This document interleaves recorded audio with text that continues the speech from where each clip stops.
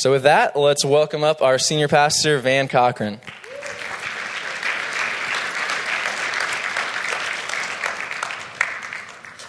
Thanks, Nick. Don't you like seeing Nick up here? Yeah, I do too. All right. Morning, everyone. I liked hearing Nick say God's here and things are going to happen today, because that's the truth. God's presence is here, and He desires more than you do to touch your life. And whatever you might be coming here struggling with, depression or some sin that you're caught in that you just desperately want to get freed from, He wants you to be free from that far more than you do. And there are no barriers between Him coming and touching you and giving you freedom. And so just have a heart that says, God, I believe you. I believe you're good. And I open my heart to you to receive everything you have for me today. And boy, as we do that, we're going to see God do some powerful things. Okay, so I got this joke from my wife's grandfather. He was Swedish, and they had some ongoing competition between the Swedes and the Norwegians. So I hope these two names I'm going to use are Norwegian names, because that's how the joke goes. Two Norwegians named Sven and Ollie were friends, and Sven went into the hospital. And Ollie was visiting him one day, and Sven looked up at Ollie and said, Ollie, would you be so kind as to go out and find me the urinal? And so Ollie runs out of the room, and he knows this is important. Sounds kind of like almost an emergency, and he finds a nurse, and he runs back with a bedpan, and he hands it to his friend, and Sven looks up at him and says, Ollie, I meant the Wall Street urinal. Okay. I didn't tell it very well, okay? Yeah, I didn't tell it very well. Too many extra words. There's an art to telling jokes. You have to practice ahead. All right, so today what we're going to do, what I want you to go away from here today understanding is how to receive God's love more freely. And you can receive God's love, and I want you to understand how to receive God's love more freely. I want you to understand how to deal with guilt and shame more fully. More fully, just have it wiped away, guilt and shame. And I want you to go away understanding how to resist temptation more firmly. You can resist temptation. You can do that. And so that's where we're headed in this message today. We'll look at those 3 points later in the message. But to move that direction, we're going to talk about the nature of the Christian. And what is a nature and what is our nature? And specifically, do we have a sin nature? That's a debate among Christians, but do we have a sin nature? And it changes everything, whether you believe you have a sin nature or you believe you have a righteous nature through Christ. But we have to understand, what is a nature? What do we mean by that? And to define nature itself, one of the definitions I found was it's an intrinsic quality. An intrinsic quality, that means it's built in. It's like TVs come with Bluetooth, automatically put into them. And so an intrinsic quality is something we're born with. You come with it, you're born with it. Another definition of nature is a genetic inclination, which again implies that it's something that you're born with. You don't get to choose it or anything, you're just born with it. Third definition, and I like this one, is an instinctual, foundational character. It's instinctual. That means it's not like a conscious thing so much. And it's foundational. That means it's from the very beginning, and it is character. And so this idea of nature, this genetic inclination that we all have, becomes really the driving essence, the driving force of who we are. Because nature is going to move you in a direction. Now, when you think about nature and you ask about our nature, it's really important to recognize that you can't change your nature any more than you can change your hair from brown to blonde. Well, you can do that, but it's only on the surface, right? Right? It's only on the surface. It's an external change. Your hair is the color it is because that's the way you were born. Your eyes are the color they are because you got that at birth. And you get your nature by virtue of birth. Now, in Jeremiah, we read this verse. Jeremiah is talking, God speaking to the nation of Israel, and he refers to the Ethiopians. The Ethiopians were an African nation, therefore they had black skin. But Ethiopia and Israel had some sense of a relationship. I think that's probably why they used Ethiopia, the Queen of Sheba and other connecting points. But he says this. He says, can an Ethiopian change his skin, or a leopard its spots? And then he says, well, of course, the answer to that is a rhetorical question. No. A leopard cannot get up one day and say, I'm tired of spots, I want stripes. And then he just thinks really, really hard and grunts a little bit, and suddenly the spots turn into stripes. Doesn't happen because it's not in his nature. In his nature, it is that he would have spots. And so he says, can an Ethiopian change his skin? Can I change my skin from white to black or to yellow or red? No, I can't. You can't do that. Or a leopard its spots. And then he says, neither can you do good who are accustomed to doing evil. And the word accustomed there is a word that at the core it means you have been taught something. And when you look at it in context, every word has to be interpreted in context. The parallel thought is nature. And so this thought is also nature. Our nature teaches us to live a certain way. And so he's saying our nature has taught us to live in rebellion against God. And that's how we're born. And it's something that you and I cannot change. Now, nature is very, very deep.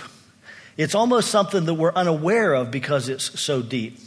But it is something that we, as we grow to understand it, it can be subdued, but it can't be changed. Let me illustrate that for you. I've seen articles in the paper about people who had a boa constrictor attack them, and they say, "Oh, my boa! I'm so surprised. My boa loved me. You know, I had a relationship with my boa constrictor."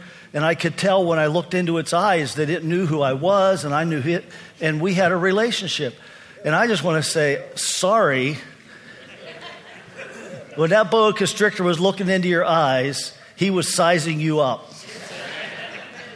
He was thinking you are either too big to swallow or you are dinner. That's all. Why? Because it's in his nature. And he's not smart enough to subdue his nature. He's not smart enough to think, this guy takes care of me.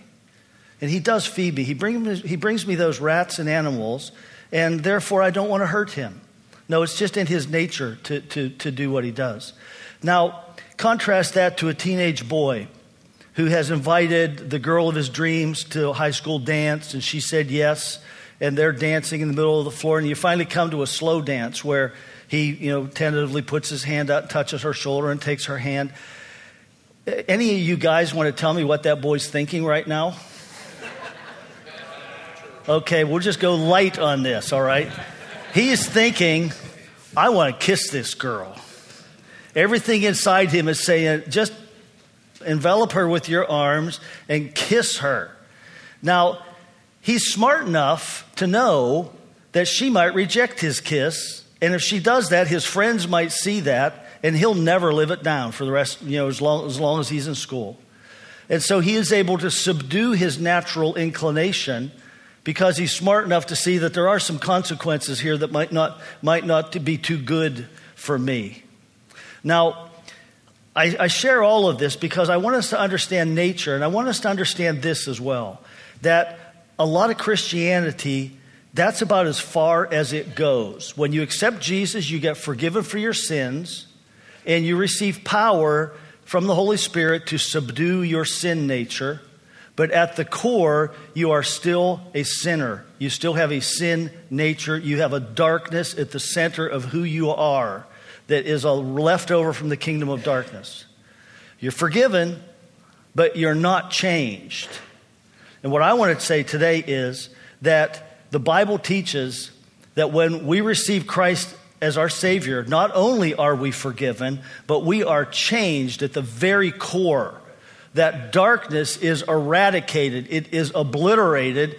The old nature, the sin nature, was destroyed at the cross. And you receive Christ's righteousness and you become righteous. It's not just something God writes down in the books of heaven and everybody knows it's not really true, but God says, okay, wink, wink, I'm going to call you righteous. No, he actually implants his righteousness into us so that old sin nature is gone and we receive Christ's righteousness. Now, that's a dramatic difference between these two viewpoints. On the one hand, if I believe I have a sin nature and it needs to be subdued, that lends itself to a style of Christianity that is very rules focused. If that's the case, then we got to make some rules, because if I, as the pastor, if I just let everyone, if I let your sin natures, they'll go wild. You'll do all sorts of stuff. And so we got to have these rules. And then it lends itself also to hard preaching. And I've had people ask me once in a while, you don't preach very hard against sin. Why don't you preach hard against sin? And I say, well, I believe salvation means a person is really changed. And I don't have to yell at them. I have to nurture that out of them. I have to help them get touch with the new creation that they are and yield to the Holy Spirit so he just from there, new life comes out. And so the thing at issue here is really significant and really important for every one of us, and I believe also for the advancement of the gospel in this world. Because on the one hand, the message is accept Jesus and be good and obey the rules. And I mean, looking at that from the outside, people look at that and they say, what? You mean okay, there's a list here that I can't do this, or this anymore. And yet there's freedom in Christ. And the whole thing about the gospel is that we receive freedom, not constriction. I remember once in my first church, a young boy, a teenager named Eddie. His name Eddie Kiriko. I always liked that name, Eddie Kiriko. It sounded like a race car driver or something. But Eddie and his family had come from a church that was much more legalistic than ours. And one day he and I were going someplace, and he said, Pastor, he said, why don't you tell me whether or not it's okay to wear blue jeans? Because our old church, it wasn't okay. And why don't you tell me what shows to watch on TV? Because at our old church, the pastor told us what shows we were allowed to watch and what shows we weren't allowed to watch. And so he had come out of this legalistic system, and he was just looking for some, he was confused, looking for some boundaries. I said, Eddie, if I tell you all that, then you never have to interact with God yourself. I said, I can't tell you blue jeans or not blue jeans. That's not sin versus not. If you start sinning, if you start sleeping around with girls, I'll tell you, stop that, because that's clear, it's right. But we want to have our hearts oriented towards God in such a way that we recognize who we are and who he is, so that he draws out this new man that I am, this righteousness that I have inside. And so that's what we want to talk about today. And how does that happen, and what is the solution, for all of this? And it really goes back to the very beginning. It starts at the beginning in Genesis 1:26. It's important that we see this and review this just briefly. Genesis 1:26. Let's read that together. 1:26. Okay, it says, "Let us make man in our image, after our likeness. And let them have dominion," them, recognize this, God created man as male and female. So let them have dominion over the fish of the sea and over the birds of the heavens and over the livestock and over all the earth and over every creeping thing that creeps on the earth. So we're going to make man in our image, he says, and then we're going to give mankind a job, and that job is dominion. And so image is this, and I get this illustration from Sockham teaching in our School of Kingdom Ministry. If I held up a $1 bill and I said, who's that on the $1 bill? What would be the answer? George Washington, okay? But it's not literally George Washington, is it? No, it's not. It's an image of George Washington. And so the image of George Washington reminds me of George Washington, because I know there were paintings made of George Washington that actually reflected who he was. And so I see his image, and it reminds me of him. So when he says we're created in the image of God, the intent was that when creation looks at us, they would say, that looks like God. Not we are God, but that reminds me of God. Yeah, it makes me think of God when I look at you. Can you picture that? You're one of the angels in heaven, and God has just created man. And this angel knows what angels are like. He's seen all these angels and all of creation with the angels.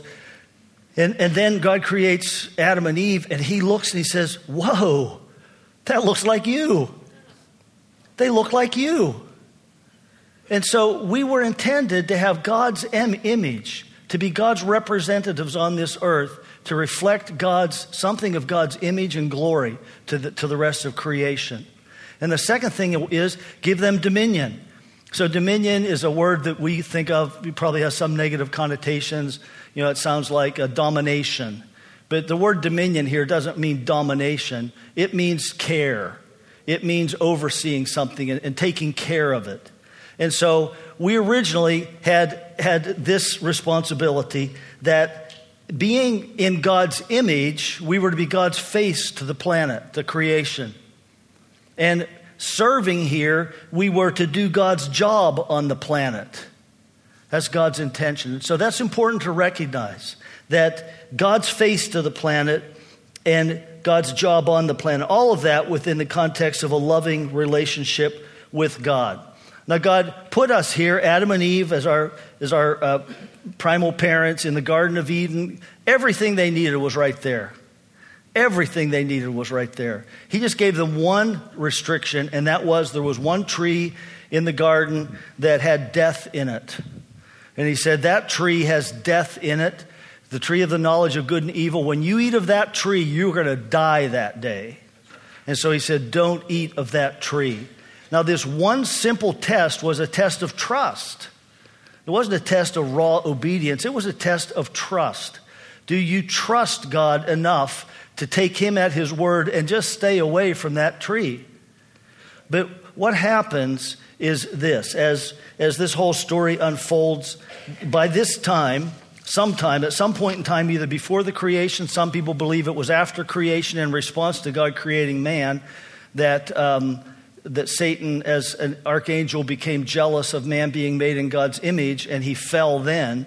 But whenever he fell, by this time, Satan is a fallen creature, and he is intent upon establishing a kingdom of darkness on this world, a counter kingdom to God's good kingdom of light. And so Satan comes to Eve in Genesis 3, 1 through 3, and it says, he said to the woman, did God actually say, you shall not eat of any tree in the garden?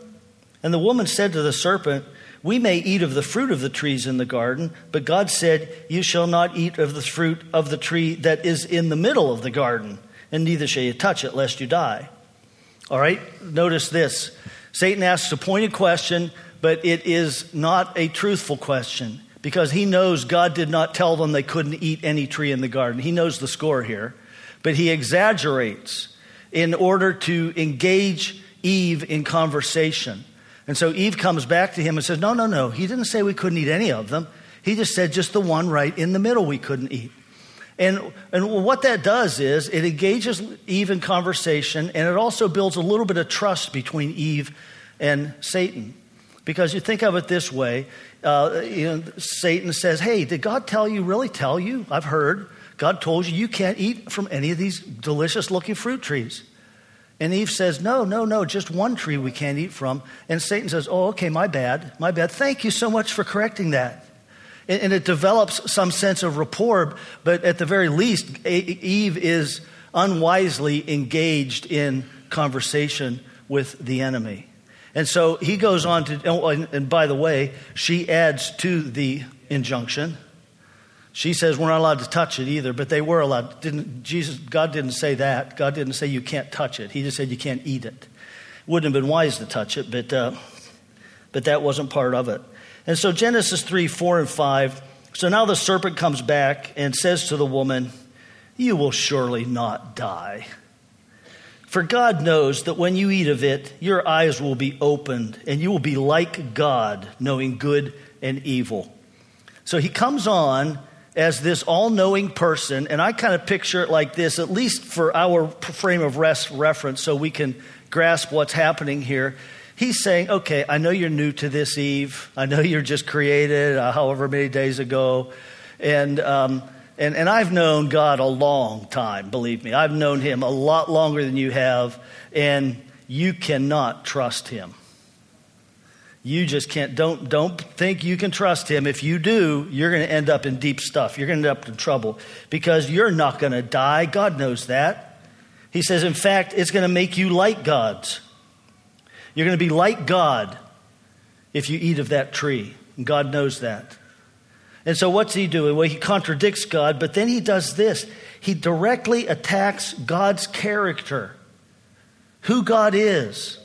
God really does. He doesn't have your best interest at heart. He doesn't care about you. He has another game he's playing right now, and you're the fodder for that game. Have you ever felt like that? Man, I can't tell you how many people I've talked to who themselves have destroyed their lives through doing some criminal act, and they're headed to jail, or they have been unfaithful to their family, and they're facing divorce, and they say, why did God let me do this? Well, God didn't let you do that. It's not like God, you chose to do that. But there's this implication in this question that God isn't good, that he's just going to steer you down the wrong path. And the second thing Satan does is he attacks Eve's character without her even knowing it. She was created in the image of God. She has his image. She already is the face of God on this planet. And Satan is saying, now there's something more. You're not enough. What you believe you are, what God said you are, that's not enough. You can be more. And so based upon those lies, she believes them. And believing these lies, you can't trust God. God's not necessarily good. We don't know what his game really is. And that second one, I'm not enough. What God said I am is not enough. And I need to reach out for something more. Those two things just mess with her mind. And she's reasoning from a false basis. She's moved from truth into falsehood. And now to her, falsehood is truth. Falsehood is what that's how she's going to make her decisions based on falsehood now. And what that does further is it incites desires in her. She's believed a lie, her mindset shifts, and her desires are inflamed. And so she looks at that tree and she sees that it's appealing and it looks so delicious. And wow, I've got to have that tree. I want that tree. And I want you to recognize this. At this point, they hadn't yet sinned. Eve was righteous at this point. She had an innocent, righteous heart. They had not yet sinned, and yet wrong beliefs that she embraced incited desires and passions within her that led her to do the very thing that would destroy her own life and the life of her posterity. Her son's going to die because of this decision.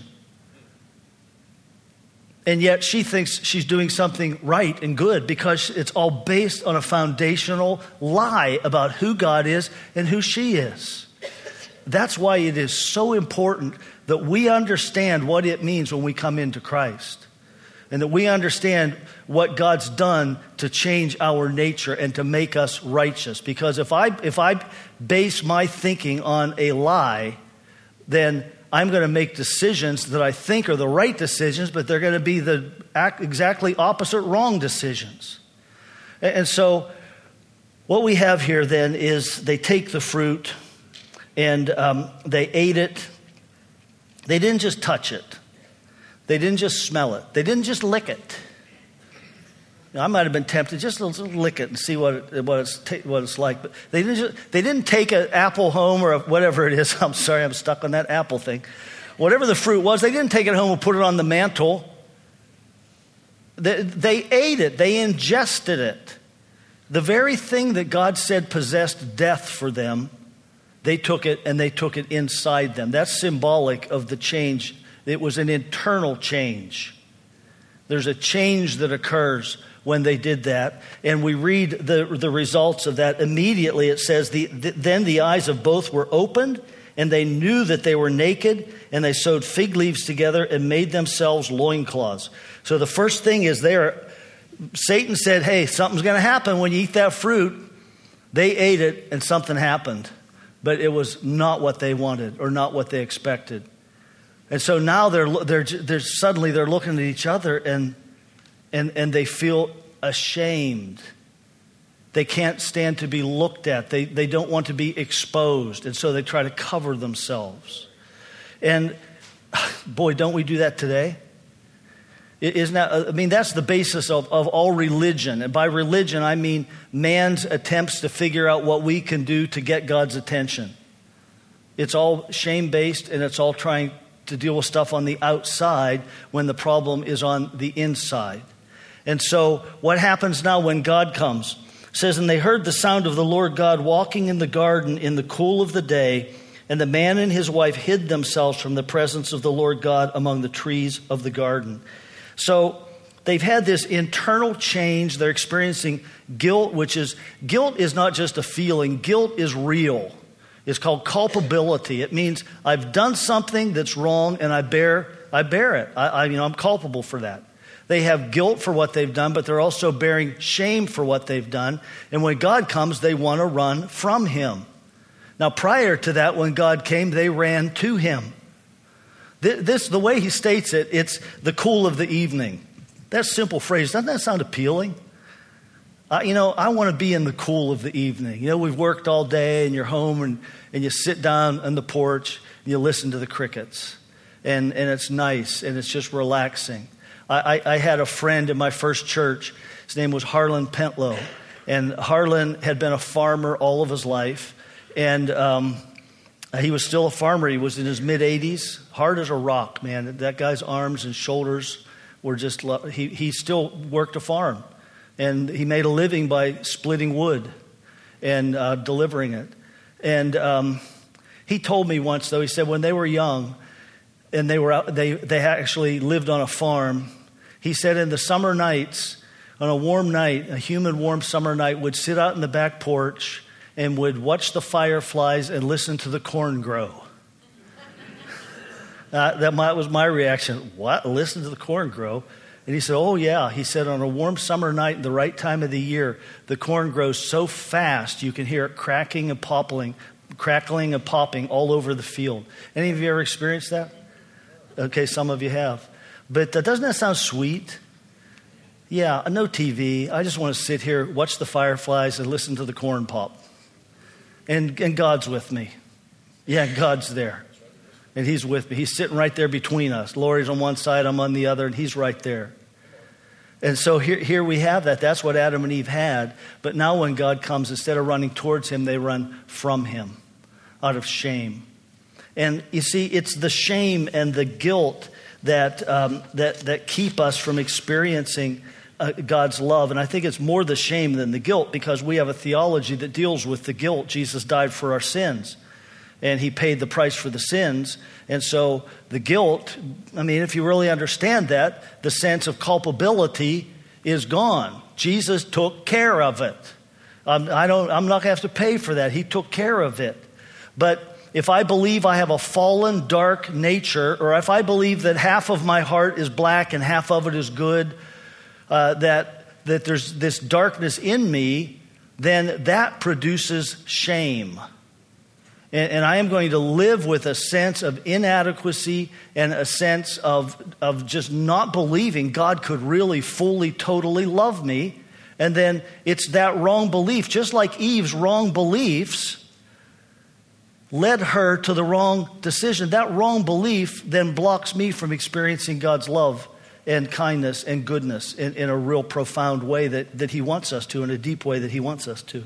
Because you see, the problem's not external, it is internal. That's why Jesus said that a tree is going to be known by its fruit. An orange tree doesn't produce apples because it has the nature of an orange tree. An apple tree doesn't produce pears because its nature controls what it does. And he says in the same way, it's out of the abundance of the heart that the mouth speaks. And it's out of the heart that evil comes, murders, and all of the rest. And so the problem is internal, and God's intent is to change that, to fix that. That's what he's done. He didn't just forgive. You know, you could be forgiven. And in the Old Testament, they were forgiven. Animal sacrifices, their sins were lifted. Now, I know there's theology that says they were rolled ahead, if you're into that. But irrelevant. Their sins were taken off them. They no longer bore them. But their hearts weren't changed. And God says, look, the day's coming when I'm going to change your heart. I'm not just going to take care of your sins, wipe your sins away. I'm going to change your heart. And that powerful, powerful truth in Ezekiel 36. Ezekiel 36, verses 25 to 27. He says here, I will sprinkle clean water on you, and you will be clean. I will cleanse you from all your impurities and from all your idols. I will give you a new heart and put a new spirit in you. I will remove from you your heart of stone and give you a heart of flesh. Now, I know we think of flesh as, not being good, but in this context, stone versus flesh is a good thing, okay? It's an illustration. I'm going to give you a living heart is what he's saying. And I'll put my spirit in you and move you to follow my decrees and be careful to keep my laws. And so here he's saying the day's coming when my plan comes to full fruition, when you'll not only be forgiven for your sins, but you are going to be changed. Your heart is going to be new. Your heart is going to be different. And my spirit's going to be in you, working in a new vessel, a new heart. The Holy Spirit's not going to be in there just trying to subdue the darkness, trying to take care of the old man, the old nature, the sin nature. The Holy Spirit's going to be in there to light a fire in that new heart.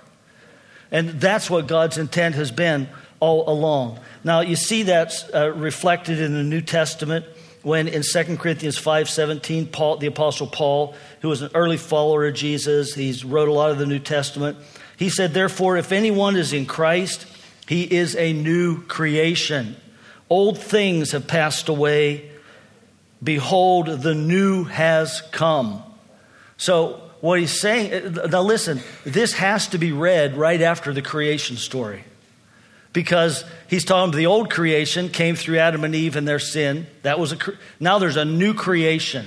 When you accept Jesus, just like God created Adam and Eve, just like he took a handful of dust and he created Adam, just like he took that rib out of Adam and he created Eve, when you receive Jesus, in the same very exertion of power, there is a new creation that comes into existence. He creates something totally new, fresh. He doesn't just revise the old. He doesn't just cram something new down into the old. And so that, I had this dark heart and now God pushed some light down into it. So I've got this mixed heart now. He doesn't do that. No, it is new. You are new when you receive Christ. You're a new creation. And look at 2 Corinthians 5:21 to follow that up. It's right just a little later in the same passage. And in 5:21 it says this, He, meaning God, made him, who was Jesus, him who knew no sin. Jesus never sinned in his entire lifetime. He made him who knew no sin to be sin on our behalf so that we might become the righteousness of God in him. Now, this goes beyond a depth that any of us are going to plumb for the rest of our lives. When Jesus hung on the cross, he didn't just provide a payment. He became sin. He became sin. I don't know what that's, I don't know how that can be, but he became sin. So that and I don't know how I can become new. I don't know how I can become righteous. But if Jesus could become sin, then somehow in the mystery of God's work, that there can be an exchange taking place then, and I can become righteous. So I get his righteousness. He takes my sin and he gives me his righteousness. So you don't have a sin nature, you have a righteous nature. Your nature now is lined up with God, your core identity. That's why you desire to do right. That's why you desire to be free.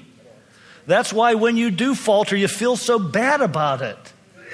before I was saved, I did stuff that I didn't blink an eyelash at. It didn't bother me one bit. Man, if I did some of that stuff now, I would not sleep. It's because I'm new. I'm a different person. I don't have any of that old stuff. The darkness there is gone. And when we begin to realize that, it just sets us free. So one more verse I want to show you. Romans 6:6 says this. It says, we know that our old self was crucified with him in order that the body of sin might be brought to nothing, so that we would no longer be enslaved to sin. When I got that sin nature from Adam and Eve, I was enslaved to sin. That was my nature, just like just like an animal in the wild has a nature. And yet, when Jesus died on the cross, in some way, God destroyed my old nature. He obliterated my sin nature when Jesus died at the cross so that I'm no longer a slave of sin. I'm a slave of righteousness. And that means there has been this phenomenal, dynamic, earth-shaking thing happen inside of me to change me. And if you know Jesus, to change you so that you have a new heart, you are new. This body of sin's been done away with. We're no longer enslaved to sin. The old self was crucified. Now, of course, the question is, why do we still sin? Well, why did Eve sin? Did Eve have a righteous nature when she sinned? I've already pointed that out. Yes, she did. She believed the wrong things. Her mind was twisted, and she accepted a wrong basis of life and a wrong mentality about life, a wrong worldview. And because of that, desires were inflamed, and she stepped into sin. So if she could sin with having a righteous nature, then you and I can. Now the difference is that because it's Christ's righteousness that we have, we can't lose it. Because it's his righteousness, and because he did a finished work on the cross, we can't lose that righteousness that we have, even when we sin. But I believe the wrong thing about God. If I believe that I need your absolute respect, and you come up and point out something about my message, let's say Ollie and Sven aren't really Norwegian names, they're really Swedish names. But if I believe that, boy, I got to be right all the time. I can't make mistakes, and you need to hide my mistakes because I'm going to be ashamed of them if you point them out to me. And you come up and you say, hey, Van, Ollie and Sven are really Swedish names, haha. And if I believe all that other junk, then I might smile at you and go away and think, oh, I'm a failure. Do you ever experience that? Just some small thing like that because you believe the wrong thing. But if it's okay to laugh at myself, and I don't have to be perfect. Jesus was perfect. I don't have to be. And yeah, that's funny. I got that wrong, didn't I? It's okay. And it's fine for you to point it out to me because I love you and I want a closer relationship with you. If those are my foundational thoughts, then I respond a different way. But it is our thinking. And listen, next week, Dave King's going to give a message on how identity relates to spiritual growth. Okay, that's really Dave's alley, and it's going to be a great message. The week after that, Luke Hazelmeyer is going to give a message on how this all relates to facing temptation and facing the desires that are inflamed by the wrong thoughts that we have. But I want to say this is not something that just turns around overnight. I mean, these are foundational things we learn right now, but then rooting out the wrong systems of thinking, that takes time. That's growth. That's spiritual growth, is rooting out those wrong systems of thinking, correcting them. But one of the things it means is wherever I grew up, whatever I was taught, whatever theology I have as my background, whatever my family system was that I grew up in, I need to lay that all on the line, and I need to say, God, might be wrong. God, I'm sure all of it isn't wrong, but some of it's wrong. And I need to learn, and I need you to show me. What did I learn about, the town I grew up in that was a wrong way of life? What have I learned from my family? What are things that need to change so I can line up with kingdom thinking? Because that's how we grow spiritually, is when kingdom thinking, not just in a technical sense of the right words and sentences being in our brains, but when the Holy Spirit takes them and just fuses them into our being. And then my mind is thinking kingdom and my heart is pounding kingdom. My heart's beating kingdom, kingdom, kingdom.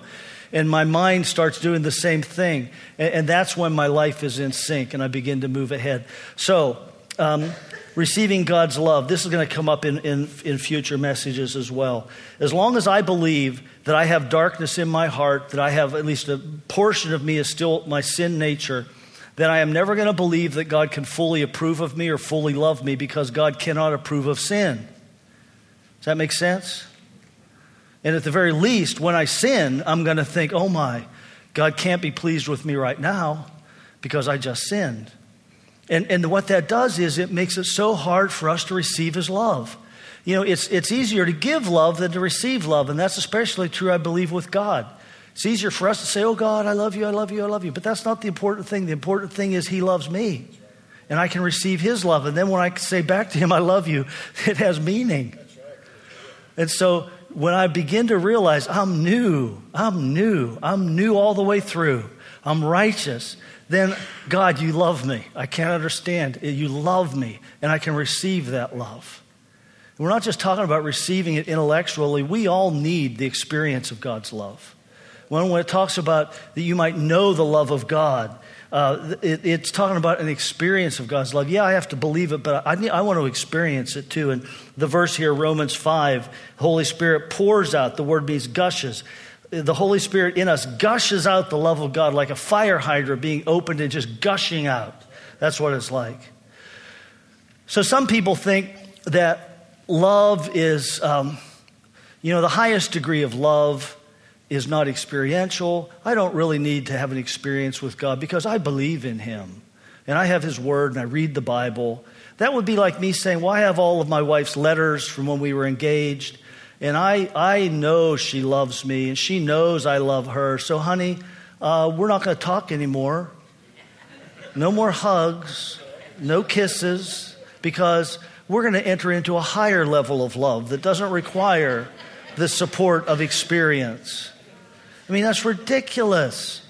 I want to know it, and I want to experience it both. And I just pray that you will be able to experience the love of the Father, where the Holy Spirit, you just feel Him in the room.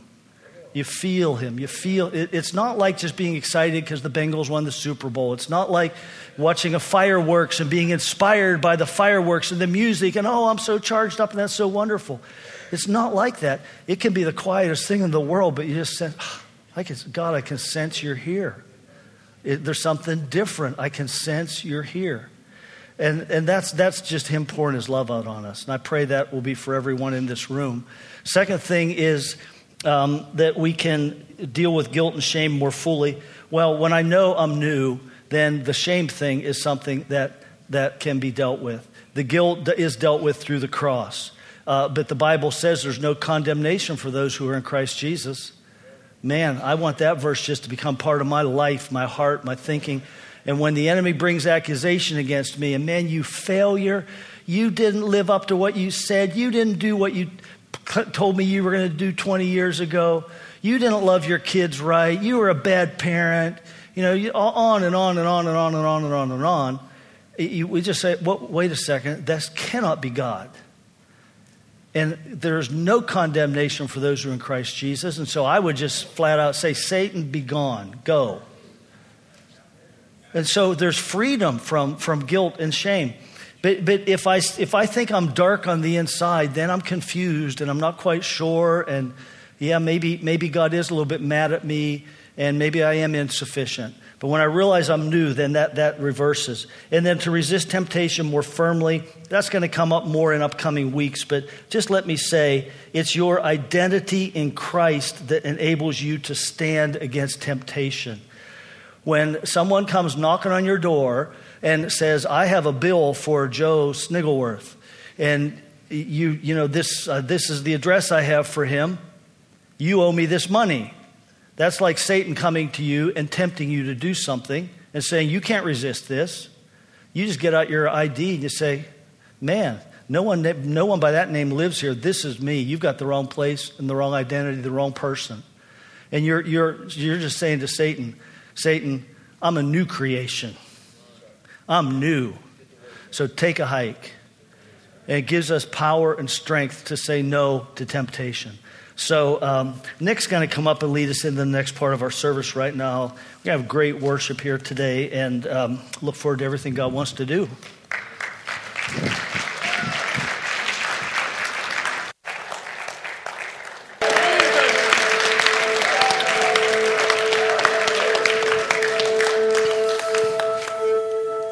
You know, I've said this before, but I want to repeat it. We are one generation, all of us living together today, right now, okay? Whether you're 70 or you're 20, this is a generation. And one of the things God's doing here is raising up a generation to change the world. Okay, not just here, other places in the world too, other places in this city, but he's doing that here. And I'm excited to be part of it. We talked a lot about Jesus today and what it means if you've accepted Jesus. But I want to give any of you who are here who haven't yet opened your heart to Jesus an opportunity to do that, okay? And I'm just going to say a prayer, and I'm going to ask you to pray it with me. Praying it out loud would be awesome. Encourage the people around you, but you can pray it silently to yourself too. But then I am going to ask you to raise your hand and tell me you did it, okay? Because it takes boldness and courage to do that.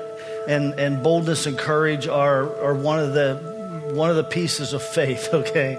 So if you want to receive Jesus right now, just pray like this. I'll give you the idea to communicate, and you communicate it to God. But Father God, thank you for your goodness. Tell him that. Thank you that you're not mad at me. Thank you, Jesus, that you died for me. Come into my life. And not only forgiveness, but change me. Give me your life, Jesus. Your righteousness. And I will live for you. In Jesus' name. Amen. All right, so, you know, when Wilson's up here, my son, and he does this, there's 6 or 8 people that stick their hand up. That's because he's an evangelist, all right? That's not my main gifting, but I'm going to ask right now, did anyone pray that prayer for the first time today? Okay, I see one hand back there. That is awesome. Thank you. Thank you. Thank you.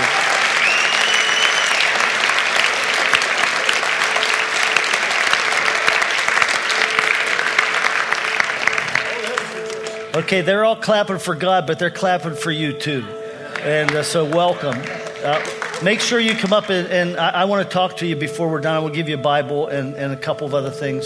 So make sure you come up. Now, anybody else? Anyone else? Okay. Awesome. Awesome. We had one person in the first service too, so that's awesome. Now, I believe God wants to just pour his love out on people and start doing that. And if you've been having a hard time receiving God's love, I think he wants you to have a day of breakthrough today where you just feel his presence. It's like getting a hug from your Father. But I'm going to say a prayer to that effect here in a moment. But come up and let the prayer team pray for you, okay?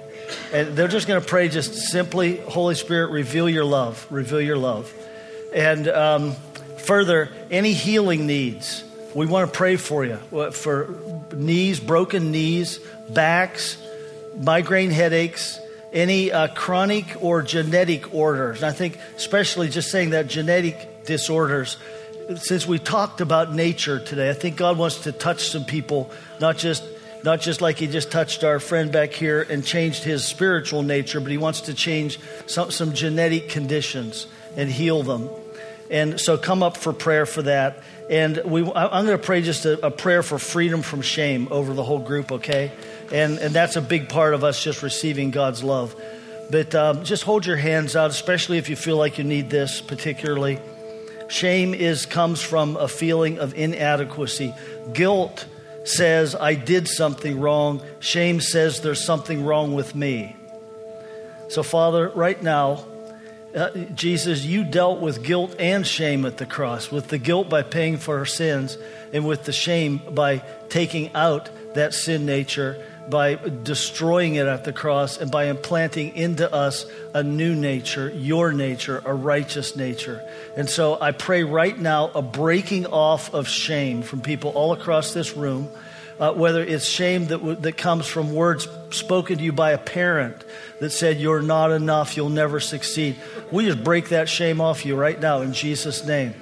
Or it's shame that maybe a spouse or a former spouse spoke to you and said, you will never be able to please a woman. You'll never be able to relate to a man. I break that off you right now in Jesus' name. I break that shame off you. Maybe you have lost a job, but in the process of leaving that job, there were words spoken to you that were curses over you, that you'll never have the career you want. I break that lie off of you, and I break the shame off of you that lingers with those words. And so freedom, Holy Spirit, freedom to walk in the fullness of who we are. So Holy Spirit is just an anointing that's going to carry throughout this week on every person here to experience more and more and more of your love. In Jesus' name, amen. All right, prayer teams, come on up. And if you would like prayer, make your way up here. If you're not going to receive prayer, just move back a ways to talk so they can have it quiet up here, okay? Great to see you. We'll see you next week.